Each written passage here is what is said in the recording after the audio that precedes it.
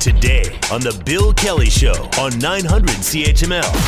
Well, the Defense Department is a mess because of the sexual misconduct allegations and the investigations that have been done about some of the terrible behavior that has gone on for generations, it seems, in cases.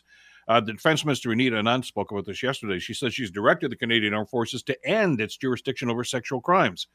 The announcement comes as the military police said they have faced challenges trying to transfer some of these cases to civilian courts. But the minister is adamant. She says, we're going to accept all the recommendations in the report.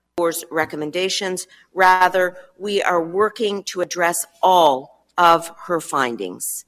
This is an ambitious roadmap for reform developed through months of work and consultation.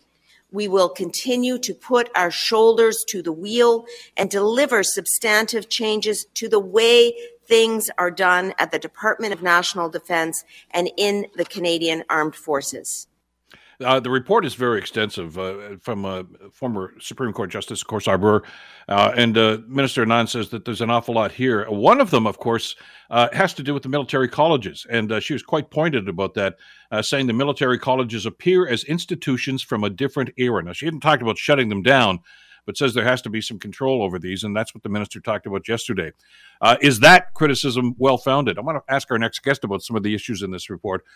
He is Walter Callahan. Walter is a PhD candidate in medical anthropology in the Faculty of Arts and Science at the University of Toronto. Walter, thank you for joining us. Great to have you on the show again today. Thanks for having me back.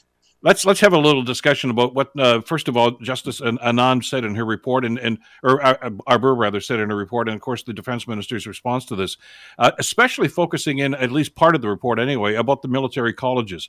Your thoughts on what you saw there? Yeah, so recommendations 28 and 29 of Arbour's review of what's happening here. So Anand's report, which I've got open in front of me. I actually got it on Monday, but I had to keep my mouth closed on it until late yesterday because it was embargoed. So Anand has acknowledged that they're going to accept, implement in some way all 48 of these recommendations. And on the surface, it seems like they are. Now, a lot of them are very complex, so they're looking at doing further reviews to figure out how exactly to implement them. Some of them are not able to be done overnight. But yeah, there's two recommendations specific to the Royal Military Colleges, recommendations 28 and 29. Now, 29, we knew going in when Arbour's review first came out was going to be a complex one because it has to do with the fundamental and foundational nature of the Royal Military Colleges and what can be done. Now, of course, some people in the past misread that as close. It's like she never said close them, and you were right on pointing that out. That it's more, what do we do next? Acknowledging, and in Anand's report came out, formally released yesterday, it does acknowledge that there are some serious problems there. So, recommendation 29, they're setting up a new review panel. So, yeah, they're doing a review of a review of a review. We know there's problems. They can't seem to figure out how to solve them. They're doing another review. They're putting together the frames of reference for that, deciding on the membership of the panel. Hopefully, it'll be stood up sometime mid-2023, but that means they probably won't have their findings until late 2024. Implementation, we're probably not seeing any change there until 2020. Now, the bigger problem here is recommendation 28. Actually gets to one of the core problems within RMC, and that is that the senior cadets, those in year 4, are responsible for a lot of the discipline of the junior cadets, the year 1 to 3. Mm-hmm. And they've acknowledged that this itself is a quote directly from Anand's review. This is a primary method by which military training and socialization is achieved at the military colleges. Well, we know from around the world, all of our allied nations, but even here, where we've got these defense colleges operating in this way with senior cadets overseeing junior cadets and being responsible for the discipline and socialization. This is where we actually see some of the biggest, most fundamental problems of a toxic culture occurring. Now, Arbour's review recommended scrapping this specific component. It's only military colleges that have this. Well, also at the high school level, some of the private colleges like St. Mike's have a form of this as well. But it breeds a toxic culture. So she recommended scrapping this altogether. Well, what this response to our board's review is doing is pushing this down the road. It's rolling it into the review that's being done with recommendation 29.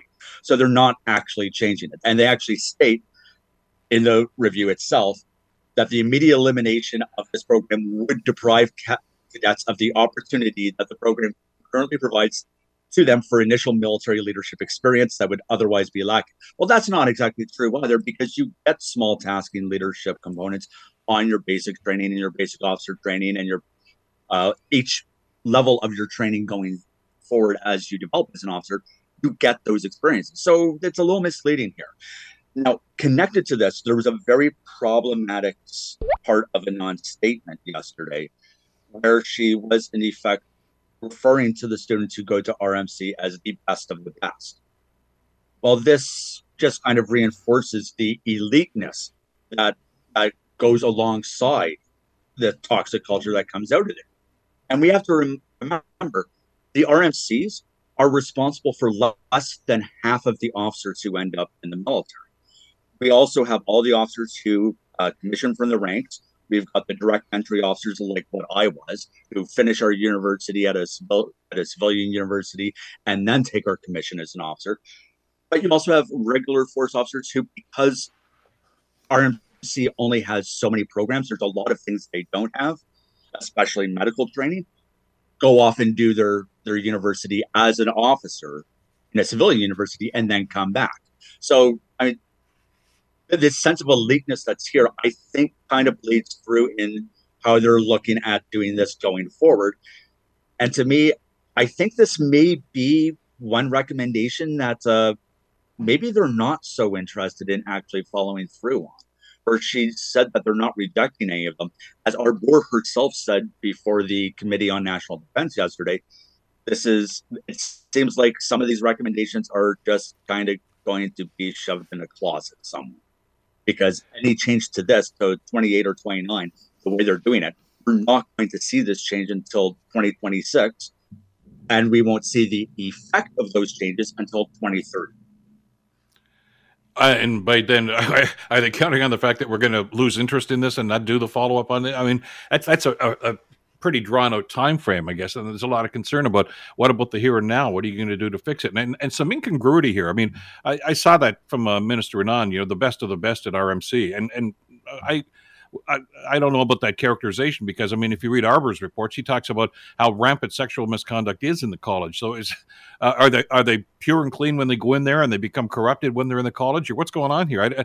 A lot of people just don't quite get where they're coming from. And it's going to take a lot more study, and we're tight on time today, unfortunately. But I'd really like to spend some more time. I know you're digesting the report and trying to get some feedback on it at the same time. So let's look at this as part one of the discussion, I guess, Walter, because I'd like to pick up on this. And it's definitely something that's going to go forward. With the non-statement, I think, because ministers don't write their own speeches, right? So it's someone within national defense, someone within the military itself who wrote this. And I was at a technical briefing on Monday, as were a number of journalists. I was in the stakeholder and academic one. And I purposefully asked this question, and they seemed a little stumped by it. And the actual officers, the general officers and admirals, who were hosting it, seemed a little stumped that I was daring to ask these questions. But that's because of the culture at RMC. We've known for decades it's been a problem. We know it's a problem going forward. And it's, well, stop being so elitist. Damn well fix this, because if you don't fix this, no attempt at culture change is going to have full effect if we continue this problem. Walter, thanks always. Let's, as I say, we'll pick this up down the road, and I do appreciate the time today. Thanks so much. Absolutely. Walter Callahan, of course, from U of T. The Bill Kelly Show, weekdays from 9 to noon on 900 CHML.